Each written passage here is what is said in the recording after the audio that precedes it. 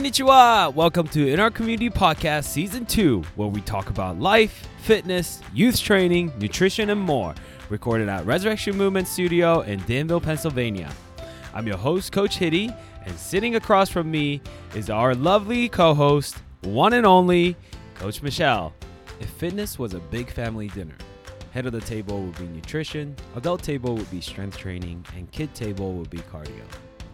That was a Twitter post made by respected trainer in Utah, Coach Nick Reddy. When it comes to nutrition, sometimes it is so difficult to navigate through the web of information you can find on the internet. In today's podcast, Coach Michelle and Coach Hitty sat down to give practical advice on how you can begin to discover what your version of the quote-unquote perfect diet looks like. Thank you for listening to our show. Please don't forget to subscribe to our show and leave us a comment on iTunes. Let's get this started. Last week, we talked about the idea of a perfect program. And pigging back off of that, this week, I want to talk about perfect nutrition or perfect diet. So obviously, the answer is kind of similar in regards to really, it depends and / it doesn't exist. You know, it's one or the other. There's no perfect diet that's for everyone. Everybody's diet that's perfect for them is going to look slightly different. Mm-hmm. So, Dubes, to you, what is a perfect diet? How would you define that? So, one of the biggest things that I learned from you is that you don't have to restrict yourself. A lot of people have that idea that if I want to have the perfect diet, that means restricting what I eat, how many calories I have, all of that. Mm-hmm. So, perfect diet. Lots of the good stuff. Some people will think like, well, it doesn't matter as long as I eat this many calories. It doesn't matter what I eat, but that's not true. Mm-hmm. So you want to eat things that fill you up, that aren't going to, make you so hungry later or fill you up so much that you don't feel good. Fruits and veggies, proteins, a nice balance between everything. Mm-hmm. And it's okay if you want that good stuff that maybe, isn't the best for you. You need that too. Right. And you have a really interesting dynamic at your house, right? So most of your family members eat meat, mm-hmm. but you have one, I can't even call him a kiddo anymore because he's so old. Right. He's actually the adult in the house, yeah. But he is vegetarian. Mm-hmm. So whenever Mel and I used to cook over quarantine, she had to prepare something else for him. So how does that dynamic play into what you guys choose to eat on a daily basis? Right. So we do always have a meat usually with pretty much every meal. But so Ethan being home for this last year has really made us focus more on having more vegetables and, adding those kind of things. And I always like to see what he cooks and how he modifies something. And it's still, I always thought that I would miss that meat component, but a lot of times if he cooks for us, I don't miss it at all, and I feel satisfied, I feel good, I feel healthy. So have you guys talked about like how he became a vegetarian or the reason why he chose to become a vegetarian? Because he was never he wasn't always a vegetarian. He was not, and for him it's about the treatment of animals. Yes, environmental factors. Mm-hmm. Yeah, that's a big factor. Yes. Sure. Yeah, he did a lot of things and a lot of really good things that he loved doing, but it just kind of opened his eyes. So, and I'm not here to speak about that. I don't have a whole lot of knowledge on that. I actually prefer to not know some of those things. Yeah. At first, though, he was trying. So whatever we would have, he would try to buy the vegetarian substitute. Mm. Thank you. Yeah. But then he considered that a little bit of cheating, and he wanted to just go into more of a plant-based diet. And I really like that. And since he's made that switch, it's opened my eyes and everybody's eyes. And so it's kind of changed up how we always have vegetables cut in some form for something somewhere, beans. Right. Yeah. So this is a good turning point to talk about. I've become more plant-based over the quarantine. I think it was around April I switched to that. Predominantly, I became more intrigued in the idea of consuming more vegetables. That's something we always preach. When a client comes in for nutrition advice, it comes down, I usually give the same 3 tips because these are 3 tips that a lot of people do miss. Number one, eat your friggin' vegetables. And I put friggin' in there because a lot of people don't. Right. And that's like one of the main things. Eat your vegetables. And when you look at your plate, I need you to have a vegetable component with every meal. That should be a must. And I feel like a lot of people are missing that. And no, French fries do not count as a vegetable. Number two, choose to drink water. Yes. A lot of people choose soft beverages or alcoholic beverages over water, but really we need to be consuming a lot more water than we think we do. And then the third thing is eat real food, not food-like substance. There's a two difference. So you think about granola bars. To me, that's a food-like substance. It's not real food. I'm talking about real food as in something that grows on a tree or on the ground, or if you eat meat like an animal that has a parents, that kind of stuff is real food. I became interested in the more of a plant-based. I do tend to eat more seafood, but I could totally go just vegetables because of comparing the diet in Japan versus the United States. In Japan, we tend to eat a lot more vegetables and a lot more fish. And you look at if you ever go to Japan, you don't see a ton of obese people. Right. And they do have a lot of sedentary jobs, but it's predominantly their diet that keeps them healthy. And so I've always thought to myself, vegetables are a really important part of your life. That's something that's been ingrained in my brain since I was young. And so I really started to dig into like cooking and nutrition, even more so than I was during the quarantine. That was the area that I wanted to really focus on and learn. So I watched a lot of documentaries, I read a lot of books, and came to a conclusion that I'm going to start with Meatless Mondays. So that's how it started. So on a Monday, I went meatless, and before I found myself, I was like 4 or 5 months in, and I hadn't eaten meat. Now, the other thing about that is I do not crave meat. I'm not like, oh, I really want a burger, or I want a chicken breast. I mean, does anybody really crave chicken breast? I mean, I eat a lot of chicken. I do. Yeah. But do you miss your hot sausage sandwiches? I do not. I haven't been over. Yeah, I know. Wow. Yeah. I know. Isn't that crazy? This was a big shocker for me when you told me you were doing this, because it seemed like, there were a lot of meat that was products. consumed. Yeah. Yes. Absolutely. But here's the thing is I'm not restricting myself. I'm not like, oh, I really want this, but I'm not going to have it. No. And once in a while I have ice cream. That's a dairy product. So it's not necessarily plant-based. I don't really have a name for what I'm doing right now. I just choose to focus more on the vegetable component and the protein source. So initially when I started this journey, I definitely wasn't taking in enough protein. So I could feel that. I could feel the lack of energy. I could feel myself getting hungry sooner. So I started to focus a little bit more on the protein component. I am talking about my story here because I'm just kind of using it as a guide to describe how you can go about finding your perfect diet. Because the way you find your perfect diet is through trial and error, and understanding how things work and really being in tune with what your body is telling you. Right. Your body is the best metric you have to figure out what works and what doesn't work.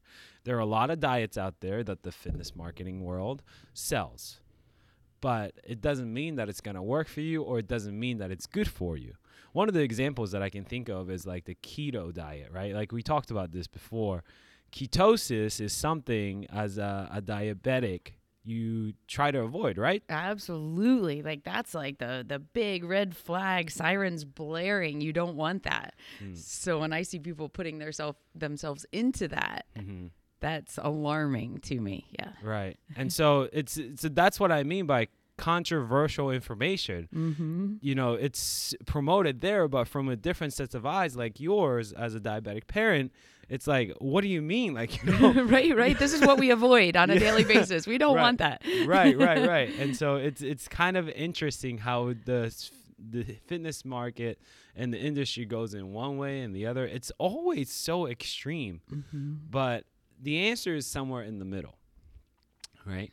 And so talking about diet, it doesn't need to be really strict, but that's what tend to sell, right? When you go to a facility and here's your diet plan. This is how much calories I want you to eat. This is your meal plan. This is what I need you to cook. It might not taste like anything, but I want you to eat this and just eat. But the eating is a joyful experience. Yes. As humans, we need food, and we should be enjoying what we consume.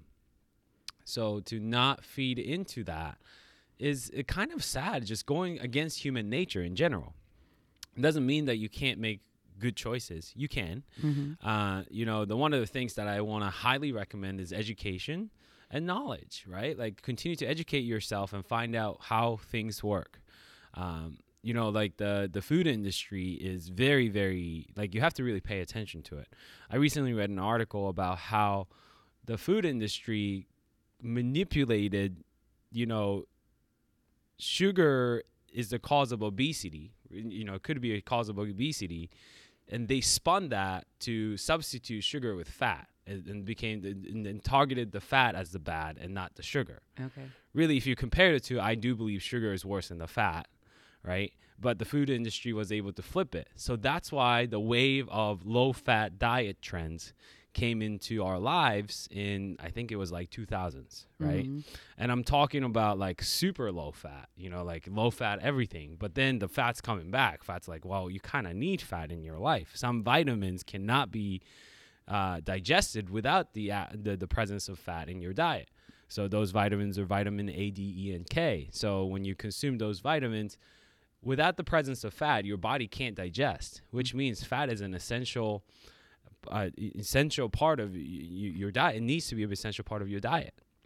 Whereas sugar really doesn't have a lot of purpose in your body, except to spike your glucose levels. But that's what the food industry is able to do, is to kind of manipulate those things. So that's why you have to continue to educate yourself and kind of know your stuff instead of just buying into the latest trend. Right. And there's so much information out there that you do. I think, it always goes back to what we kind of preach here is, just keep it simple. You don't need to do these extreme things. You don't need to flip-flop from one to the other. And just like last week, what works for one person isn't necessarily going to work for you, or what worked for you 20 years ago might not be what your body needs now. So yeah, just keeping it simple and I think the way that you're looking at it also with that, really basic, plant-based, natural, that's a really good guideline, a really good base to build upon.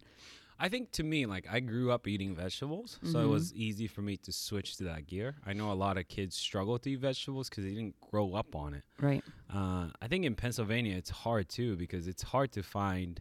Nowadays it's a little bit better, but it's hard to find locally produced produce because those taste always better than the ones that you buy at the grocery market. And so, when it comes to this kind of stuff, one is really experimenting with things and trying things that you think you may not like, and having a diverse palette of things that you like and you enjoy, and kind of incorporating that. With that said, I also want to give like a couple of tips. It's like, okay, Hitty, like I understand what you're saying. How do I incorporate this into my life? How do I go? Where do I go from here? Because I want to get to where you are, or I want to get to the way you're thinking and stop looking at calories and stop looking at macros. And we've talked about this. Macros and calories are steps 7, 8, 9, and I'm just throwing out numbers there in the 10-step process. And we like to focus on step 1, 2, 3, because without solid 1, 2, 3, whatever you do in 7, 8, 9, it's not going to make too much of a difference. Right. And step 1, 2, 3 are usually the 3 tips that we give. Eat your friggin' vegetables, choose to drink water, and eat real food and not food-like substance. And vegetable piece we kind of covered. Water, our body's made out of mostly water, so you need water. And the thing, consuming calories via drinks is kind of not in your best interest. It doesn't fill you up. It just kind of, usually a lot of sugar gets added into it to make it taste good. Exactly. Hidden factors, right? And that's why we tend to promote more drinking water, because a lot of people don't drink enough water and are dehydrated throughout the day, especially in the summertime. Right. and eat real food and not food like substance. So this is where I think it's tricky. When I first heard this phrase, I was like, that makes a lot of sense. Mm-hmm. And you start to see what you're eating in a different set of eyes. So let's say somebody comes in and says, hey, Hitty, here's my food log. This is what I'm usually eating. I eat cereal in the morning, and I eat peanut butter and jelly sandwich with string cheese for lunch. And, I go to Sheetz and get like, a wrap for dinner. That's pretty good, right? I was like, well, let's break this down into two categories. What are real food that you're consuming versus, food like substance? What do you mean? Well, cereal is like is a food like substance. What do you mean by that? Well, cereal doesn't grow on the ground or on the tree. It is manufactured in a factory. So anything that gets manufactured in the factory, you can kind of throw into the food like substance category. Okay. So out of all the stuff that you consumed throughout your day, what actually grew, on Earth? Well, maybe lettuce and tomatoes that was in my wrap. It's good. All right. Or like maybe a turkey that was in your wrap. Yeah, maybe, but that was also processed probably. Right. And so then you look at it, you're like, holy cow, like my eyes are wide open to how little of an actual food I'm consuming. And so that's a great talking point to kind of make people realize like, wow, like I now, instead of looking at good and bad food separated into real food and food like substance. I'm not saying all food like substance are bad, but choose to eat more of a real food. That's, if you're going to look at like one component, I think that's what I want you to look at. The two separate issues of real food, food like substance, more real food and less food like substance. You don't have to completely eliminate them, but lessen the amount that you eat from that category. Right. And you know what everybody's thinking right now? I don't have time, or it's more expensive. So I think that's a good, just a little segue.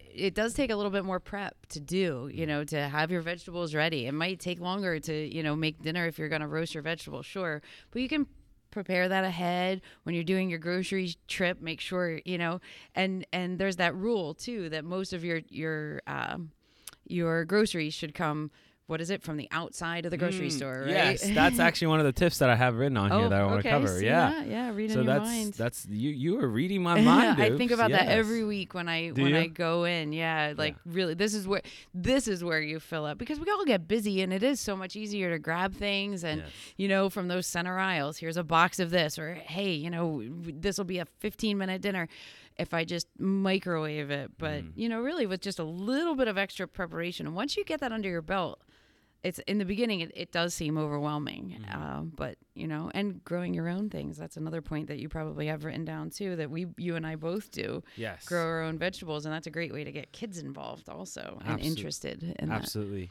And you're right. So the real food is mostly found in the outskirts of the grocery store. So you think about all the produce, all the dairy or meats that you consume. They're on the outskirts of the grocery store. So that's where you want to do 80 to 90% of your shopping.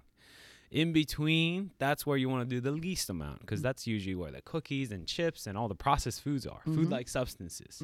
Now, there's some stuff that you might want to grab in the middle, and that's fine. I'm not saying you have to completely eliminate it.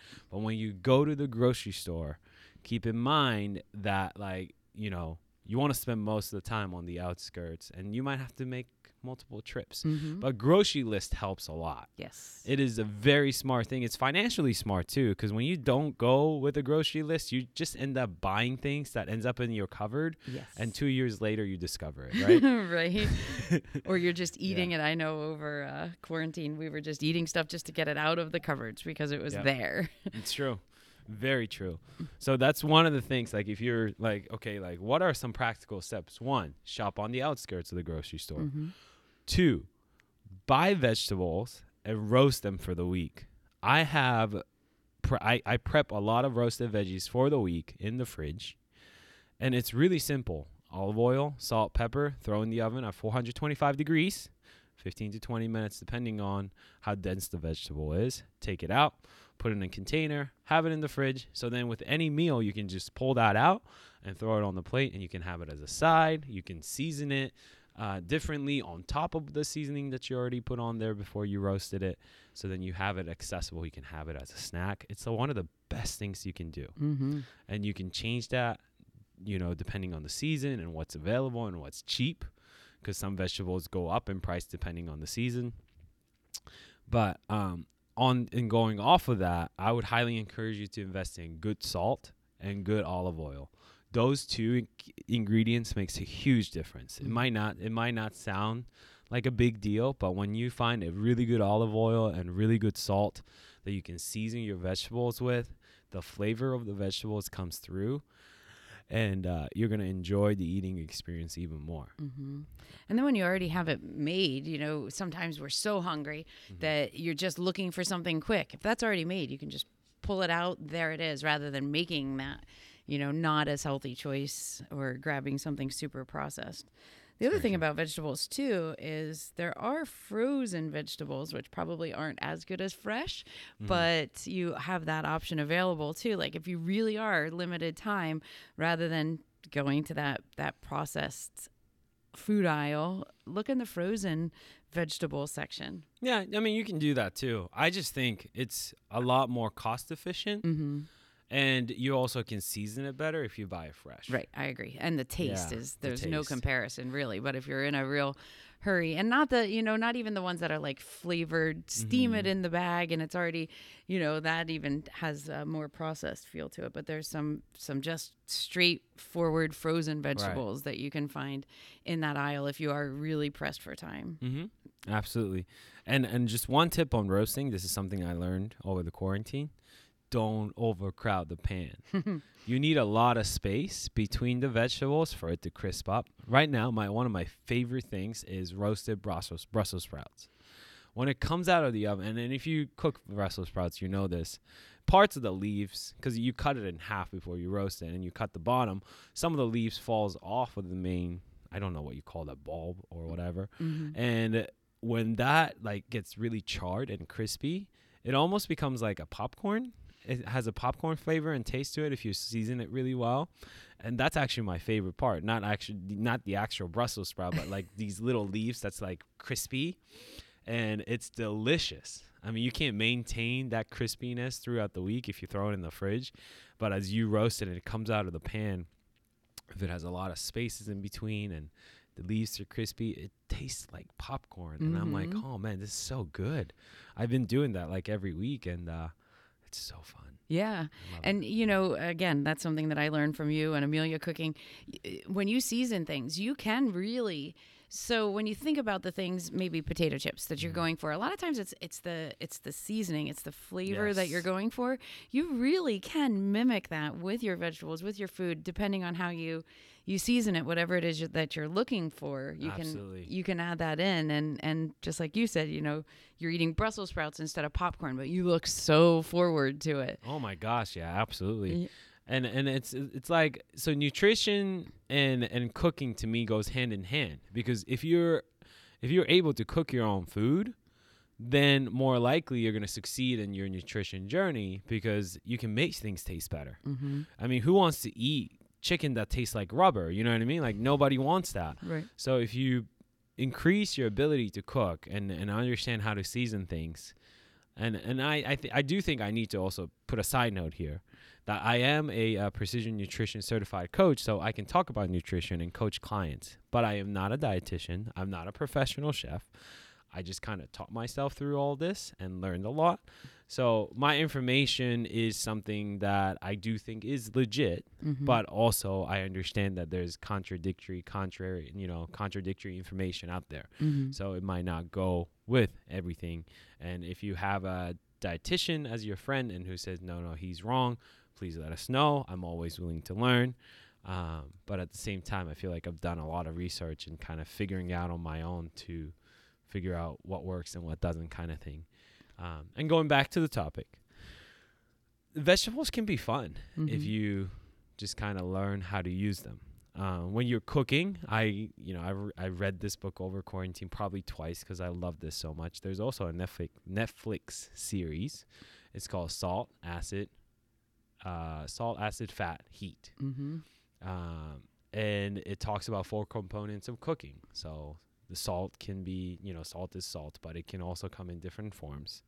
Acid is like lime, lemon, vinegar, balsamic vinegar, good quality balsamic vinegar is another thing that you want to invest in, because if you buy a really well-aged balsamic vinegar, you can use that as like a salad dressing and you don't need anything else, and it's delicious. Fat, obviously, olive oil, avocados are fat, any kind of oil, coconut oil, sesame oil, and what's the last one? Heat as in source of heat, not like spiciness. But you can roast the vegetable, you can cook it on stovetop, you can smoke them. Depending on how you cook it, obviously the shape that the just stuff that you're cooking is going to taste different, and it's going to bring out different qualities of that vegetable. So, for example, with broccoli, you can steam it or you can roast it. I prefer to roast my broccoli. We just had this conversation yesterday, but my kids prefer to steam them. Mm-hmm.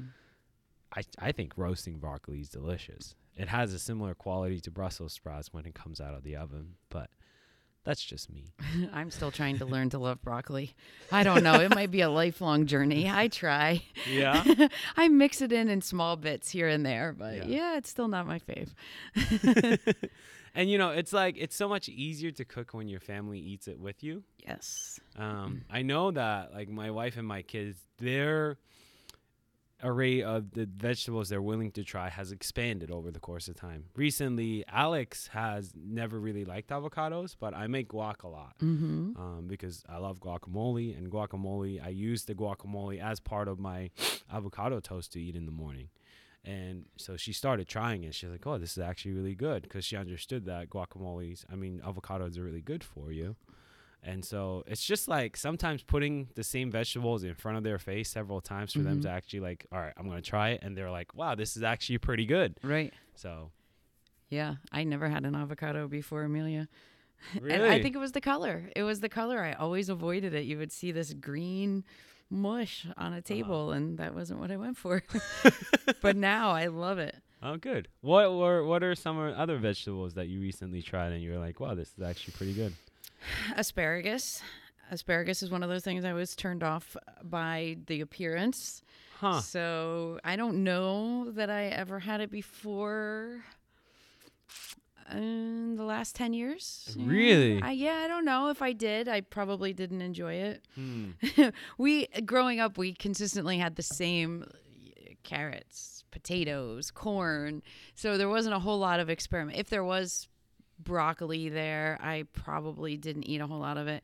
I don't love tomatoes. My mom loves tomatoes, so there were always tomatoes and radishes. But but it was very consistent. There wasn't a whole lot of branching out in the vegetables. So I think if I didn't have it when I was young, I didn't really introduce it as an adult. So now that my kids are trying all of these things and loving it, I'm enjoying it more. So just like you said, if your family's eating it, absolutely, just put it out for everyone until everyone learns to love it. All right. So a couple practical approaches to nutrition that you can take away. And I want to touch on one more subject at the end.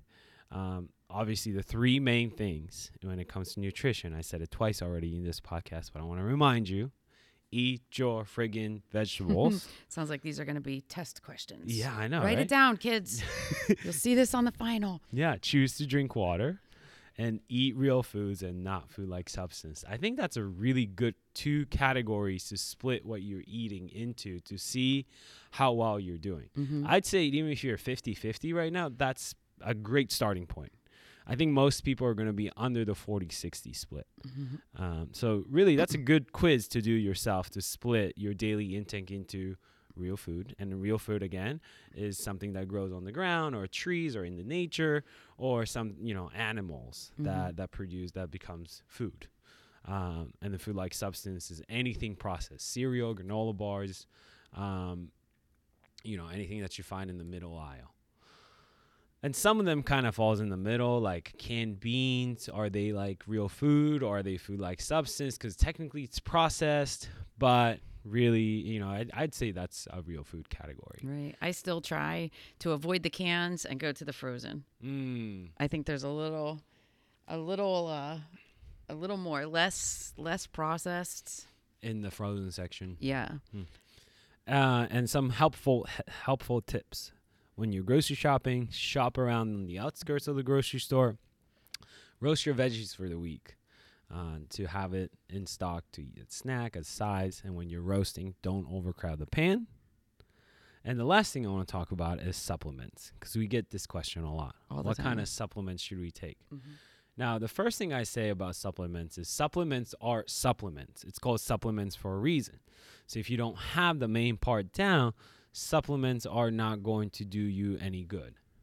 You know, everybody wants to run to protein powder. Sure, protein powders are great, but don't use it as a meal replacement, you know, every day. That's not what they are for. You know, protein powders, you know, if you struggle to intake protein, like right now with my diet, I know that I need to supplement with the protein powder on the days that I lift. But that's the only days that I would actually take a protein shake, is when I'm lifting heavy, to make sure that I'm incorporating enough protein. I don't drink it every day. The one supplement I'd say, or actually two supplements I'd say the most people could potentially benefit from, is multivitamin. Absolutely. And fish oil. Because omega-3 fats and the vitamins in general, a lot of people lack. So I'd rather overkill on that side than to have them have some kind of deficiencies, because vitamin deficiency is a real thing.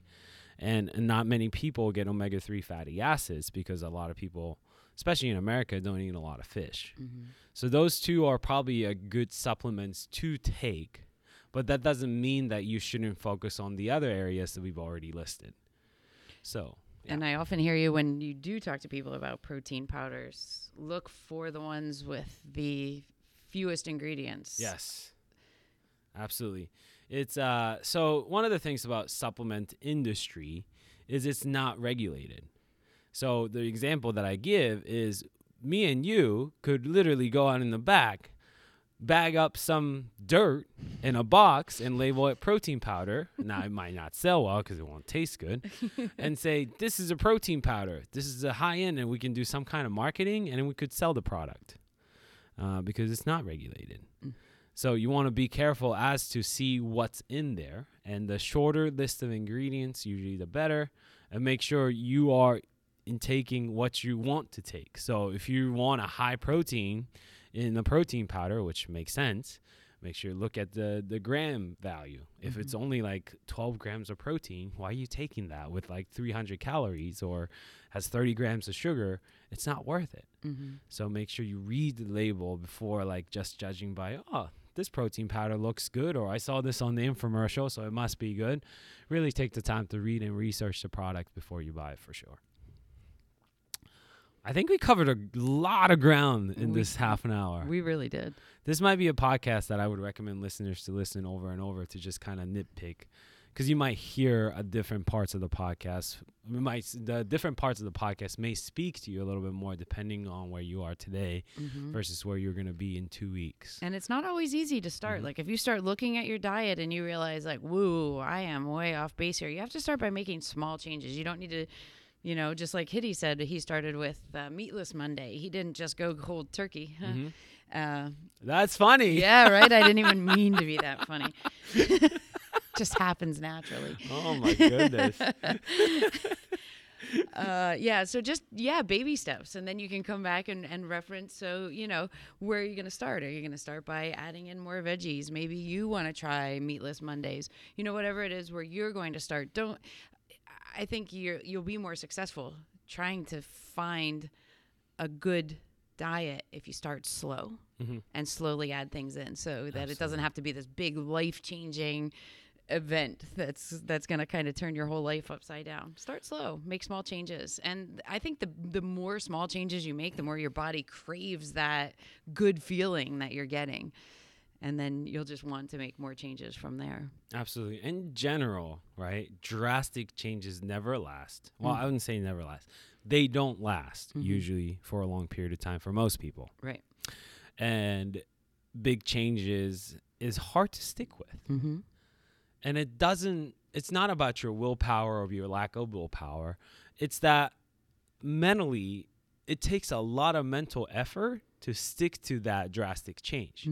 Whereas if the change is small, we can kind of put aside that little bit of effort to say like, all right, Monday, meatless Monday. That's not bad. I can eat meat tomorrow. You know, like if you have that like short-term approach, then it's so much easier to make that change. Yes, and never make the changes as a punishment. Always make it as something that's you're rewarding yourself by eating healthier, not ever like, you know, a lot of people attack it as it's almost like a punishment because maybe they're unhappy where they're at. Maybe they're unhappy with their current diet.